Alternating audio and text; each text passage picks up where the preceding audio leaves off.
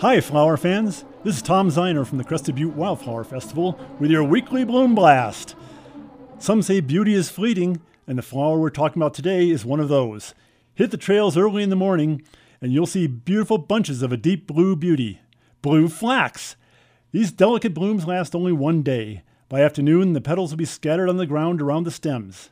The plant will flower for a month or more, but it has to keep making new blooms to keep the show going. Historically, flax is one of the most useful of all wildflowers.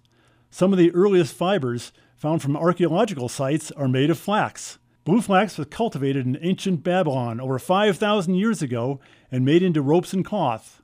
All you foodies know that flaxseed is full of antioxidants. This isn't some new discovery. Charlemagne passed laws ordering all those Frenchies to eat it, and the French know about food.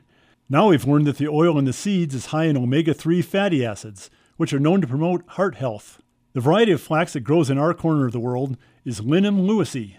It was discovered in 1805 by the Lewis and Clark expedition and was named in honor of Meriwether Lewis. Lewis noted that it looked to be an excellent source for making rope, and in fact, some of the tribes they encountered had made ropes and fishing nets from the stems.